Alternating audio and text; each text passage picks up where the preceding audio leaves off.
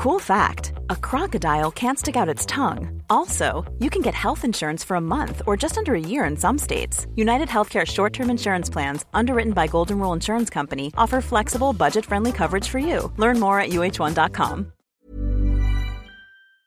Welcome back to the Lantern Rouge Cycling Podcast here with Benji as always. We're just doing an impromptu episode in relation to Egan Bernal's the accident he had yesterday training in Colombia. We've been waiting to comment on this until Ineos put out a proper update, which they have about an hour ago, and I think that's the last news we'll hear for a while. So, in case people aren't living on Twitter or whatever, people have asked us to comment on it, and we'll run through what's happened and maybe say where this leaves Ineos as well. But yeah, yesterday, Benji, I can't remember what time it is. Ineos, they're sort of having a training camp at the moment in Colombia with Freyler, Rivera, Carapaz, and Bernal. Is that your understanding of what's been going on? And they usually have a follow moto, at least, I think, with the group. Yeah, they said they were having a team camp in Colombia, and we noticed that a lot of riders are there at the moment. And Bernal is one of those riders. It looked like Bernal was training ITT, so time trial at that moment, looking at the bike he was having with him and the utensils, for example, the helmet and so forth. But I think it was around 6 to 7. We heard some local sources say that Bernal had a crash, and obviously at the start you're hoping that it's nothing bad. And initially the reports were actually that it was a serious accident, but that the consequences were apparently not serious. But unfortunately, that has become quite severe since then. So that's a very bad part about it. And it started dripping in the news, really, because when something happens in an area like Colombia, you hear initial local sources. And to be honest, I don't trust the person that takes a picture at the side of the road. So I'm not going to start speculating on what one person says at the side of the road, what the consequences are going to be. And then around half an hour later, another source came out and so forth, saying it's a bit worse and a bit worse and a bit worse. And eventually, I think Ineos was one of the first to also bring out a report themselves, where they initially said, okay, he's had an accident on the training camp, and we'll let you know if we know any updates on that. So that's the initial news that Ineos came out with. And they said that he was hospitalized after the crash. So that's what we knew at that very moment. But pretty soon after that, local sources started talking about worse injuries, right? Yeah, so if you look at the image, what it appears, he was on a TT bike.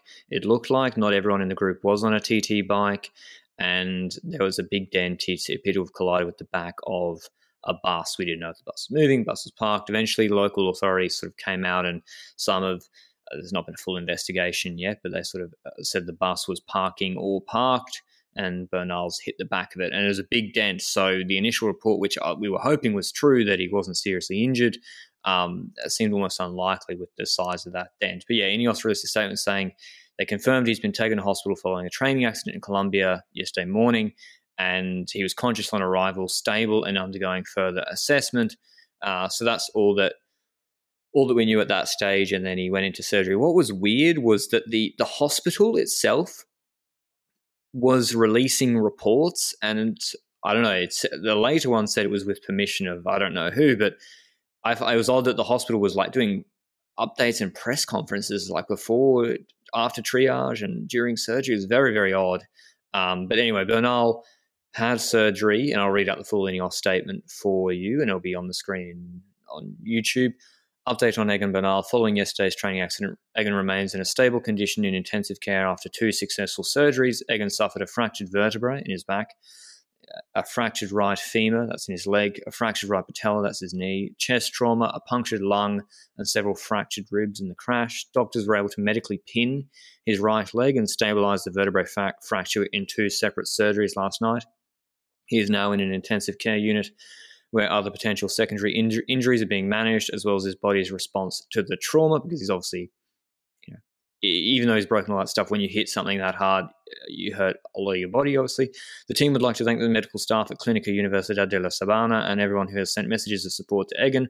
All of our focus is on ensuring Egan is given the best possible care as he starts on his road to recovery. So I guess the good news is, Benji, that he's had what has been described as 2 successful surgeries by Ineos, and he's in a stable condition.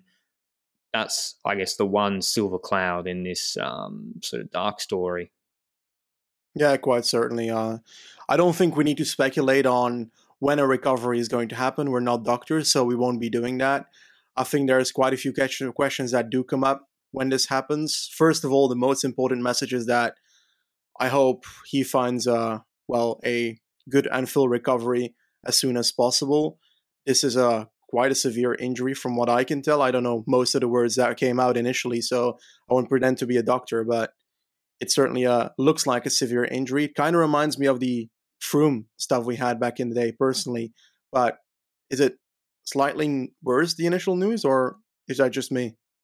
I can't remember exactly what happened to Froome, but yeah, it's very, very serious to fracture your right leg like that. And unfortunately, I have first-hand experience of what having a stabilized vertebrae fracture entails, because I fractured my T12, and I got screws from T11 to C12. Now it says stabilized. I don't know whether he's had rods put in there like I had to do, but yeah, it's a very serious injury, so he will be recovering for quite a while. And first of all, yeah, best wishes from us to Bernal, one of my personal favorite riders, and seems like just a lovely guy. And first of all, hope that he's able to get back to be pain-free as soon as possible, and then whatever comes after that. But yeah, very just shocking news for the cycling world, Benji. That is unfortunately happens a lot in cycling, and you don't hear about this as often in like football or cricket that you're covering, that the top superstars, Bernal and Froome. Amy Peters Exactly. last month, unfortunately, as well. So yeah, it's like we spotted this with quite a few times now the last month, where we were looking at Ineos on social and so forth, and every time when people are training in public roads, it's obvious that we need to do that for a sport like cycling, but there's dangers that come with that. And yeah, that's an aspect to the training here that you don't have in other sports. I think that's one of the influences there. Obviously it sucks that it happens, but I'm not sure if there's a way where you could tone it down or prevent this stuff, you know? I know, and whether this particular incident, whoever was in the right or wrong, it was just a freak accident, we don't know yet. The initial reports from the authorities, whatever, did seem to say the bus driver wasn't at fault. That being said, will Ineos be like, we've seen on social media, Benji, articles were written recently about this very training group having quite a semi-close call with a car overtaking in their lane. It was put on social media by their fellow motorbike driver, and I don't know how Ineos will react to this. I commend Ineos generally for having the training kit that's bright orange, and some teams don't have a fluoro kit. In the aggregate, that probably does make it safer for their riders in the thousands and thousands of Ks they do throughout the year. But yeah, I don't know. Is this just the nature of the sport with public roads? What could change? Like my wife was saying the same thing, Benji. She was like, well, like how could a safety regulator, if the UCI, what rules could make cycling training safer? And it's like, I don't know. It's more a transport issue. I agree, but I do think there are teams that could make steps to make it more safer. But one question that unfortunately comes out of this, and yeah, we have to talk about it as well, is what happens to Ineos after something like this. Well, yeah, because this was going to be the big showdown of the Tour de France, with Bernal against Pogačar and Roglic, with all three hopefully in full force and with some high altitude stages. And it's looking unlikely now, obviously, with Bernal. So I don't know. Obviously, Carapaz is their next best GC rider overall, but he was scheduled to go to the Giro. He was already ripped out of the Giro 2020 preparation to go to the Tour when Thomas wasn't in good condition. He's in the last year of his contract. Does the Tour even suit him? Are they even more likely to win the Tour if they send him there, and then they're less likely to win the Giro? I'm thinking about it, Benji. I don't really have a clear answer. I would be inclined to leave Carapaz to try and win the Giro. He'll be the favourite. Go to the Tour. and just try his best with Thomas going for GC.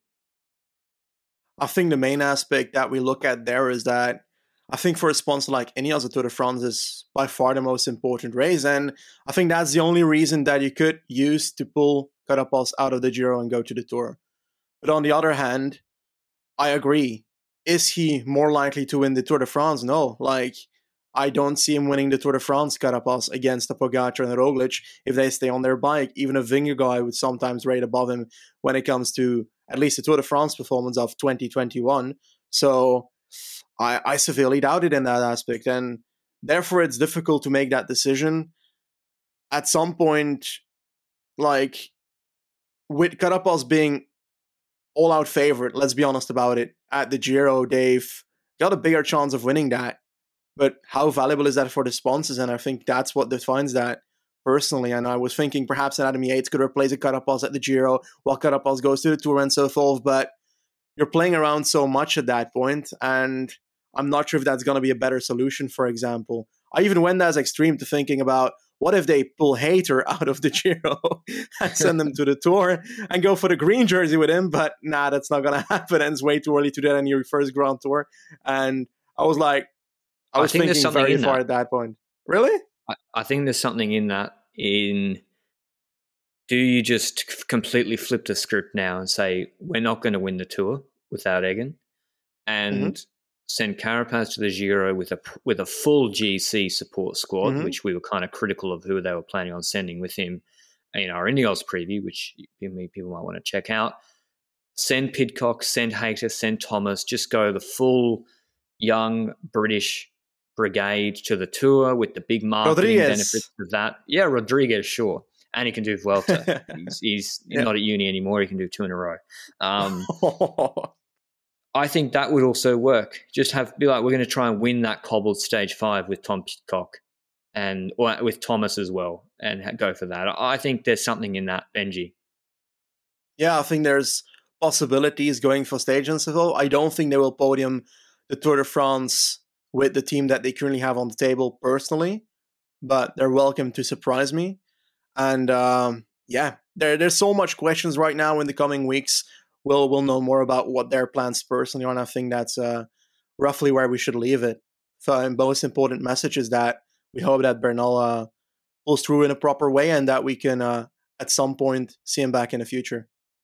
Yeah, I agree with that, Benji, and we'll leave it there. We'll be back next week, or later this week rather, with a Women's World Tour wrap-up podcast before getting into the last few previews of Jumbo, Education First, Bahrain and Bora. But until then, ciao.